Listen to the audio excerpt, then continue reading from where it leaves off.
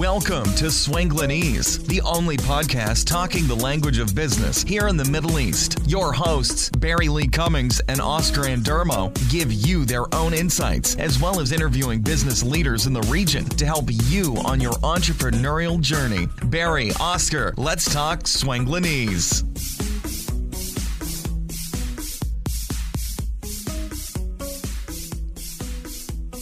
Hello and welcome to this episode of Swanglinese. This week we're in our outdoor studio with a great view over the desert, so excuse any flies buzzing around. It's battling against nature when it comes to being outside, but it's a beautiful day in Dubai. Oscar and myself here in our camping chairs. I'm going to have a discussion for our last episode of the year, but it's been an interesting year, hasn't it, Oscar? Yeah, absolutely. Now, I just wanted to say that I wish that you all could be with us because it's beautiful. We're sitting with the desert in front of us, and then we have this Dubai skyline further apart. And I was thinking, what an amazing place to have a podcast studio. And then I had a fly in my nose. Yes. I was like, oh, okay. It's not quite so fun. There are some downsides. Definitely. But, yeah, no, it's a nice time in Dubai this time of year. Definitely. And I think it's also links into something that we're hoping to do next year for Swanglinese, which is to incorporate a bit more video into it so people can actually see, Yeah, absolutely. how easy it is to do a podcast in terms of you don't have to have a fixed studio, as it were, but also so people can see some of the areas that we get to enjoy on the ground here. Yeah, definitely. 2019, we add more videos. Of course, we need to have makeup and stuff then. You know. You definitely do, yeah. Yeah, no, but some people like to consume videos, people like to consume audio, so I think we should have both. Well, definitely in the digital age, and there's a lot of statistics out there to support that the majority of traffic, anything from 80% upwards, is now video in terms of how we're consuming content. But like you, I enjoy listening to podcasts too. So sometimes when I'm driving or in the gym and so forth, it's not so easy to watch the podcast, but there's all different people, all different preferences, so we want to cater to everybody. Yeah, no, exactly. Yeah, but the topic of today, Barry, I wanted to discuss a little bit sales, because it's such a big part of business, and it changed a lot the last couple of years.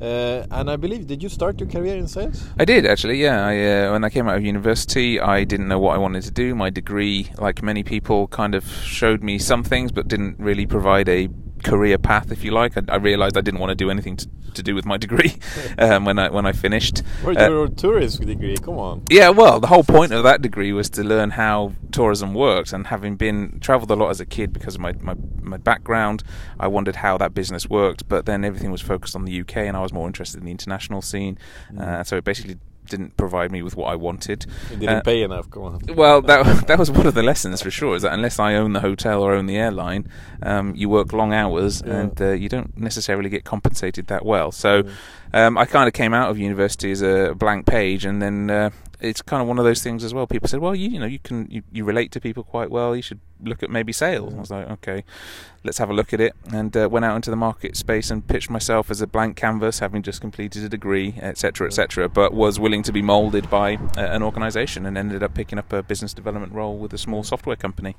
and that's how I started. And back then it was phone. We hit the phones. I was business development, as what they called it, but basically I was a cold call expert, and get on the phone and call as many numbers in a day as possible to try and establish contact, and then B, obviously foster a relationship, which was it's a unique proposition because you get a lot of rejection. As a new business development salesperson, you get a lot of people saying no all the time, and it's a certain skill set to be able to accept all of that rejection, but not let it get to you, because at the end of the day, that's the job. It's not personal either, and that's I think a lot of people kind of get a little bit offended when people say no to them, but it's not a personal thing. It's they're just not interested in what you've got to sell, and it's changed a lot though over the last few years, because we've got a lot more tools at our disposal now. Yeah, I mean, I think selling it's very good school, and I think a lot of it's also, if you want to be an entrepreneur one day, learning sales is so crucial, because that's what you're gonna do in the beginning when you don't have a big team and stuff. You need to be able to influence. You need to need to be able to sell your ideas. It's the only way that you can have a business. At the end of the day, if you can't sell your idea or communicate your idea well to those people that would supposedly buy it from you, then you don't have a business. It's integral. You can have everything else in place, your finance, your HR, your legal department and everything, but if you're not able to actually sell your product, then all of those roles become redundant, because without shifting whatever it is you're selling, whether it's a service or a product, then you're not making the revenue to pay those people. Yeah, no, exactly. I mean, for me, many times when I say I have a background in hotels, people think I was standing in the kitchen or standing in the reception or something like this. But when I graduated from my hotel school, I had worked a little bit in all the different departments in the hotel, but 2002 I started working in sales in hotels. Right. So technically I wasn't working in hotels, I was working in sales. And one reason was that I wanted to I saw how hard everyone was working in the department. While the salespeople were having nice dinners and cocktails and not entertaining guests. I can see myself doing that. So since 2002 I've been in sales.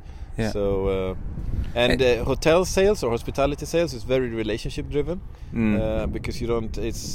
You need to build long-term relationships because you want repeat clients and all this. I would say that that's probably that's transitioned into most other businesses now as well. Is that everything's about relationship selling, consultative sales process. Long gone are the days of I'm the salesman, I'll know best, I'll tell you what you need, Mr. Customer, and you'll buy it.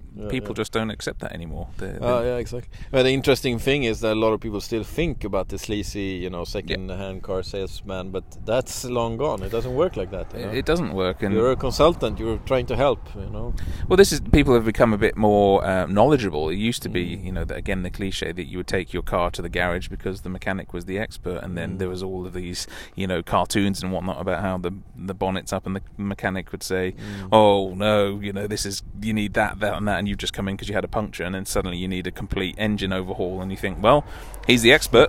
I guess I do." Yeah. But people have become a lot more knowledgeable now, and so they understand, no, that's not the case. And actually, they're looking for those people that can help them fix the problem in a way that they feel comfortable with, without pushing it, down their throat, as it were. Because people don't respond to that. I mean, the best when I work with coaching clients, or when I work with clients, I want that client to be a client for life. Yeah. I want them to listen, this was really good, I'll come back next year and do something similar, Yeah. So if I push something that is not as per their needs, or then I'm just shooting myself in the foot, because I constantly need to chase new clients. I think that's a big mistake that a lot of people make, is the short-term goals, or not even goals, it's the short-term approach to their business, is that I just need to sell some units, or I need to sell some services, just so that I can generate that revenue. Whereas they're not looking long term, is that, well, if I actually do a good job and deliver value, that client might be a client for a lot longer, and then the lifetime value of that client, of course, is much higher. And it's based around mutual trust. You're providing something to them that they find valuable, and therefore are willing to transact with you, i.e. pay you for that service. But I see it all the time where the short term kind of overtakes the long term. It's just about dollars in now. Do whatever you can to close that sale, and in some cases you can close that sale, but it will probably be a one-off transaction, because then people will say, well, I guess it was all right, but I didn't really relate to them, or they weren't particularly customer focused. It was just, I just felt like I was a number being closed so that they could get on to the next one. And I think this transition has been happening for quite some time now. Yeah, unfortunately, if you look at the hotel industry here in Dubai, you sometimes see it still that the management and the leadership, they're pushing their salespeople to just go out and meet as many clients as possible without a proper strategic plan, without giving them the tools. Right. So they just go out and knock on doors and try to meet as many clients as possible. And yes, activity is extremely important in sales. You need to have a high number of activity. But if you send out your sales team without the proper skills, basically you have unprofessional salespeople going out chasing clients. Do you really want that? No, definitely. And I think that comes back to sometimes measuring the wrong thing as a key performance indicator. Yeah. That just because your sales team have been out there and managed to have 25 meetings in one day, and that's because you've targeted them with having 25 meetings in a day, that doesn't mean that they're able to actually have quality meetings or have the kind of skills that would turn some of those meetings into actual clients, because they're too busy focused on the wrong bit, which is, Yeah. oh, I need to do 25 meetings because that's what I'm being measured on. And then this is the cycle that's, it doesn't work because we're measuring the wrong thing. Yeah. And then when you sit there in the meeting, you're already thinking about the next meeting. Yeah. It's like, shit, I gotta close this meeting so I can go to the next meeting, you know. Yeah, which means you're not focusing on that meeting, and which means that person that you're in that meeting with is not getting the best of you, if you're even capable of doing what needs to be done. Yeah. So when I started 2002, and I think when you started, the major tools were phone and maybe some networking events, but there was a lot of book meetings over the phone and then have appointments. Oh, pretty much that was it. That was pretty much all that was available to us. It was just calling, and trying to arrange a meeting. Yeah. So now in the digital age, what do you say has changed? Well, I think that the way that we interact with each other has changed, and also the number of tools that are available to us means that there are, in many cases, before we've even physically met with a prospect, we've already had virtual meetings with them, i.e. through our social media pages for our companies, or through our own personal social media pages, or through video, or through a podcast. Yeah, podcasts as well. Yeah, that people have heard of you or heard your voice and heard the title of your podcast. There's so many touch points now before you get in contact that people. It's almost that weird situation where you meet somebody for the first time and you think, oh, I feel like I've met you before. And it's probably because you've seen something on social media, either on LinkedIn, or you've seen them on a different channel, or you've watched some of their video content. So there's already a relationship there. Yeah. Which means that by the time you get to that initial meeting in the real world, as it were, it's like you already have a couple of pieces of the puzzle in place. That can be a good thing, but it can also be a bad thing, depending on what you've put out there content-wise, is that they may already have a negative viewpoint of you personally, or if your company is not active in the social space and not providing enough evidence, i.e. content of who you are, that can actually sometimes, from a sales perspective, you might not even get the meeting. They might decide not to accept the meeting. So, well, I don't think it's really the kind of company that I want to work with, or that's not the kind of person I would want to work with. So we've got a different online reputation that you talk about. Yeah, exactly. We're all judged before we've met physically in many cases, because people have got the tools to be able to go and look up who we are and the company that we are, or what we represent, and also the products and services, of course, to say, not really for me, or, oh, that sounds interesting. And the way that they've communicated this, I would actually give that person, half an hour of my time in the boardroom to come and present their value proposition. So it's made it easier, but it's also made it harder, because we've got to be so much more aware.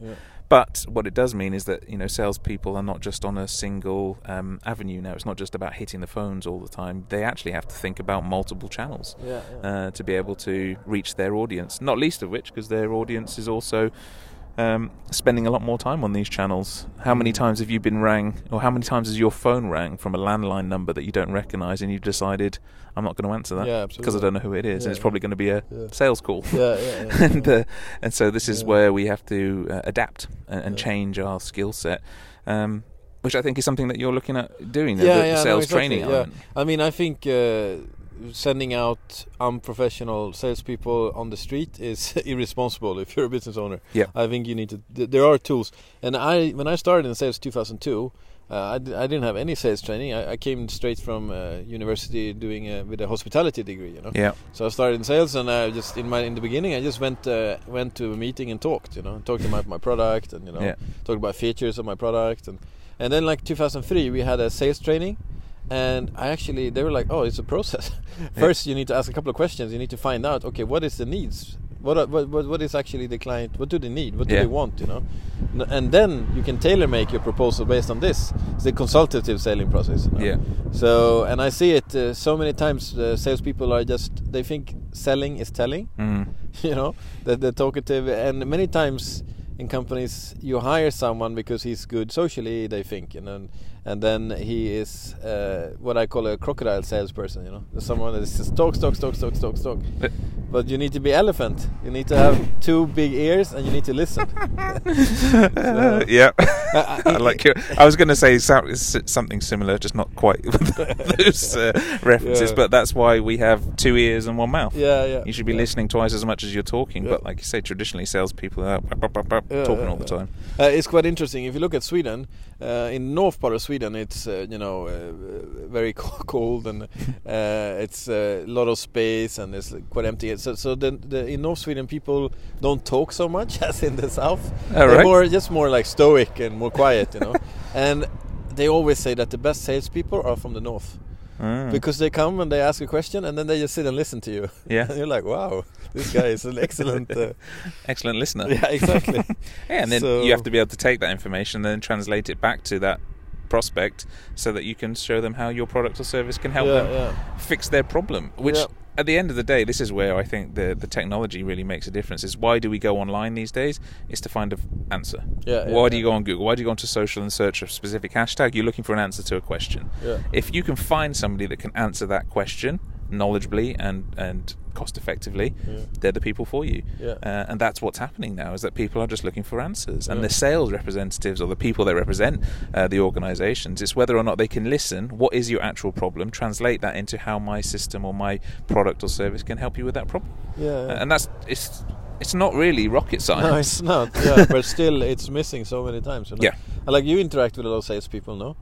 All the time. What is what's your experience? Well, do they talk more than listen, or they ask this is the thing. Nowadays, I get contacted by more sales representatives, and I use the air quotes there because I do believe that realistically now, pretty much everybody in your company has a sales role to fulfill because they're active on social channels. But what the air quotes only works on video, so we need to start with the video. Doing that more, rather than explaining that I'm doing it, just doesn't have the same effect. But I see it happening all the time on things like LinkedIn, whereby LinkedIn is a networking platform, just like you would go into a networking meeting that's been organised. But what I get is a lot of people contacting me, people that I don't know, contacting me on LinkedIn, sending me an invitation to connect. Sometimes they don't even personalise that, so again, there's a missed opportunity to start building a relationship. But then if they go through my validation questionnaire, if you like, which is in my head as to whether or not I will connect, I look at whether or not they might be useful to me, whether or not they might be useful to my existing network, and then I decide whether or not to connect with them. But so many times I go through that process, I decide to connect with them, and then the first message I get from them is them trying to sell me their product. And that's where I see the big disconnect, is that, well, people don't buy from people they don't know, so why would you try and introduce yourself to me and then sell me straight away when I don't really know who you are? I don't have any reference point, we don't have any relationship.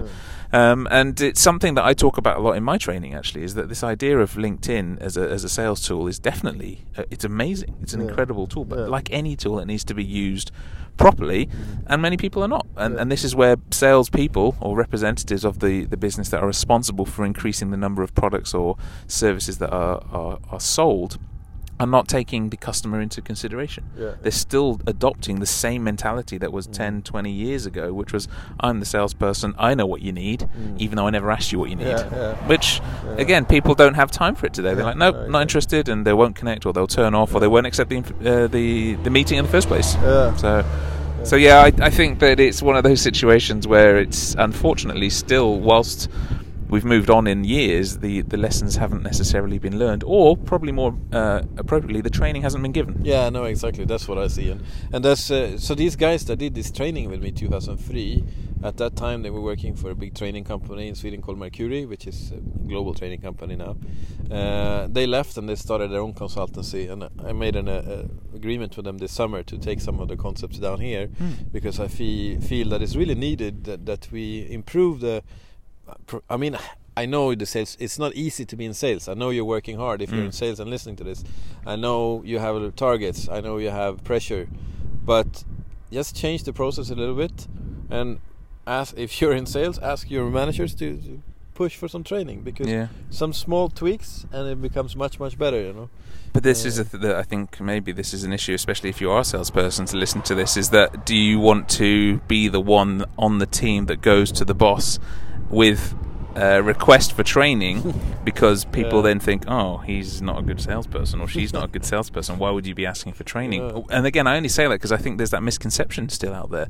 Actually, if a salesperson who's doing okay comes to you and asks for training, that's a person you want to keep. Absolutely, yeah. No, that's a great sign. You know that they want to get better, Yeah, and they don't think they know everything, and they want to learn how to get better at the role that they're employed to do. But so many, especially here, it's viewed as weakness. Oh, you don't know what you're doing. Well, better get rid of you then. And this is the whole, you know, the downward spiral. And then they go and interview somebody who sounds great, says all the right things, but again, when it comes down to reporting on how they're doing, they're not actually delivering. And it goes back to that old adage that, you know, salespeople can talk, but what can they actually deliver? Exactly. And so, the request for training is something that would, in my mind, it'd be valuable to see my sales team going, I want to get better, and then it would be on me as the business owner to go and find the appropriate training for them. Yeah, no, exactly. And so these guys that I signed the agreement with, they also have adopted their training a little bit. So they do something called the customer journey, right? Which is mapping, like you're saying now. The first point of contact is probably not the salesperson. It's probably a digital. You know, and then there's so many steps in the customer journey that you need to manage, and everyone should be like if you go to somewhere, if you go to a store, everyone should be trained in this selling process. You know, like there's so many opportunities if you map the whole customer journey from first point of contact till after consuming the product. You know, because this is how the Amazons of the world do so well, is the cross-selling, downselling, upselling, diagonal selling, because there's so many potential avenues that person can go down. But what I also see in this, our digital age, is that more and more people will use the technology to get to a certain point, but then they want to talk to a person. They want a salesperson, but they want the right salesperson to take them over the line, as it were, or to, as you said, after making the initial purchase, the customer service side of things. And even though it's called customer service representatives are definitely in sales. Yeah. And I mean, for the whole experience and sales, it's not only the salesperson. No. So definitely. When they do these trainings in Sweden with the customer journey, they look at hotels and they look at all the different steps, and the salesperson, that's just one part of it. And then when they actually consume when they are in the hotel, that's when you need to really manage the experience, and also there's a lot of space for upsells or cross-sells or downsells. But you need to be open to identifying them. Exactly. And that takes training. You cannot expect like many times you have order takers after the salesperson. Maybe the salesperson has some training, but then it goes to the hotel or whatever industry you're in, and that person doesn't have any training. He's just an order taker.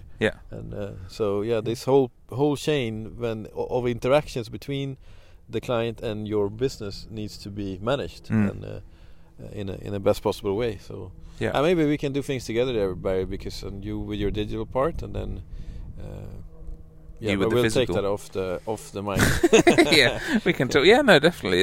Again, there's people talking about economic downturns and this, that, and the other, but we were just chatting before we turned on the mics about the fact that there's always money in the market. It's just about positioning your brand or your product or service at the right point to be able to access it. And again, it's not about finding a sneaky way to do it. It's about providing value to your customers, which means A, understanding who your customer is, B, understanding what their journey is, and then C, adding that value to it to help them understand that you're doing what they need. But so, in 2019, this is going to be a focus for you. Are you delivering are you looking at this from a sales workshop perspective? Exactly, What's the program? So for my corporate consultancy, Chicago Consulting, where I do these engagement trainings, where we do team buildings and these kind of things, I also added their sales trainings now. So both just basic like consultative selling and also this customer journey. That's I think it's definitely needed in Dubai, and I mean, if you don't do it with me, look into it and invest in your salespeople. That's the recommendation I would give to any business owner. Well, this is the cliche is that what if we train them and they leave, and what if we don't and they stay? Exactly. And it's so true. That they can be so detrimental to the brand if you just don't take care of them and help them get better. This is what I also found when I started working, is that they use the sales process as a way of identifying problems in the supply chain. Yeah. Because people say, oh, it's fallen off here, and then they just say, well, fire that person. It's actually, well, it's probably a training need. It's probably a training need rather than they not doing a good job, or that you've got the wrong people in the wrong place, and that by taking a bit of time and understanding is that that person probably shouldn't be in that role, or yes, they should be, but they need more training, as opposed to just process. Then the recruitment is either wrong, or or the training is wrong. Yeah, but I think a lot of businesses kind of don't want to take the time to investigate that, and would rather just get rid of that person and recruit somebody else. But I mean, that doesn't necessarily fix the problem. You could actually make the problem worse, because who knows what you're going to get in now. At least if you've gone through the employment process, the recruitment process, you usually will have somebody in place that has got some skills, because why did you employ them in the first place? And maybe it is a case of just building up the skill set. Of course there are situations where you're like, I don't know what happened there, but we need to let that person go. Can I ask you a branding question? So these guys, they call their company Moderna Kompetenser, which is Swedish for modern competences. And when I met them, and I told them, listen, I'll work with you guys outside of Sweden. I'll do your trainings in other parts of the world. But the name Moderna Kompetenser is a Swedish name. Like, how is this brand going to work outside of the border? And the guy the founder, he said, but think about Häagen-Dazs. Häagen-Dazs works all over the world, but no one really knows what it means. So what are your thoughts? Does a Swedish name like Moderna Kompetenser work as a brand? I mean, it can work for sure. It's always an interesting question, because I think that realistically, people will always then ask questions of what does it mean and all of these kind of things. But that's not necessarily a bad thing, because if people are asking questions of your brand, then they're showing some level of interest, and that's a good thing for the brand. It's like the name of this podcast that we made a little bit tricky. Exactly. So which is sometimes good and sometimes bad. Afterwards, trying to explain it to people, like, we should have made it like a 3-letter podcast. It would have been easier. But I think that from a branding perspective, you want it to be communicable across markets, especially if you're going to bring it outside of the market that it was actually created in. It makes sense in Sweden, but outside of the market it might not. But at the same time, you've got multiple examples of brands that are international, but they don't mean anything in the other languages. They're just recognized that way. But it's taken them time to build those brands. And I guess the Swedish word Moderna Kompetenser is quite easily understandable in English, and also in German I think it's similar.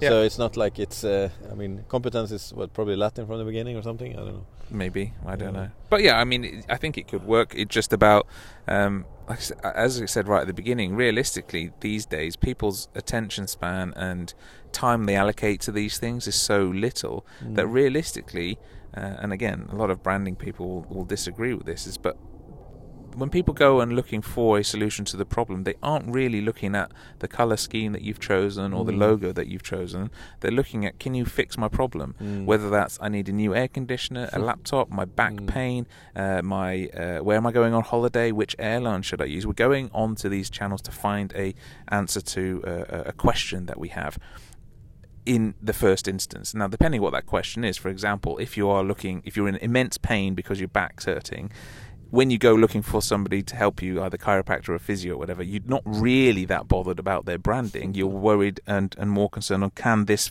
therapist stop this pain? If they can stop this pain, I will do anything because I'm in agony. And so this is where people's sales process in their own mind is that, can you fix my problem? Can you fix my problem? And that's the first thing. Now, of course, we need a balance. We want to have a brand that people can recognize, but we also want to have the ability to communicate that we can help them with their problem.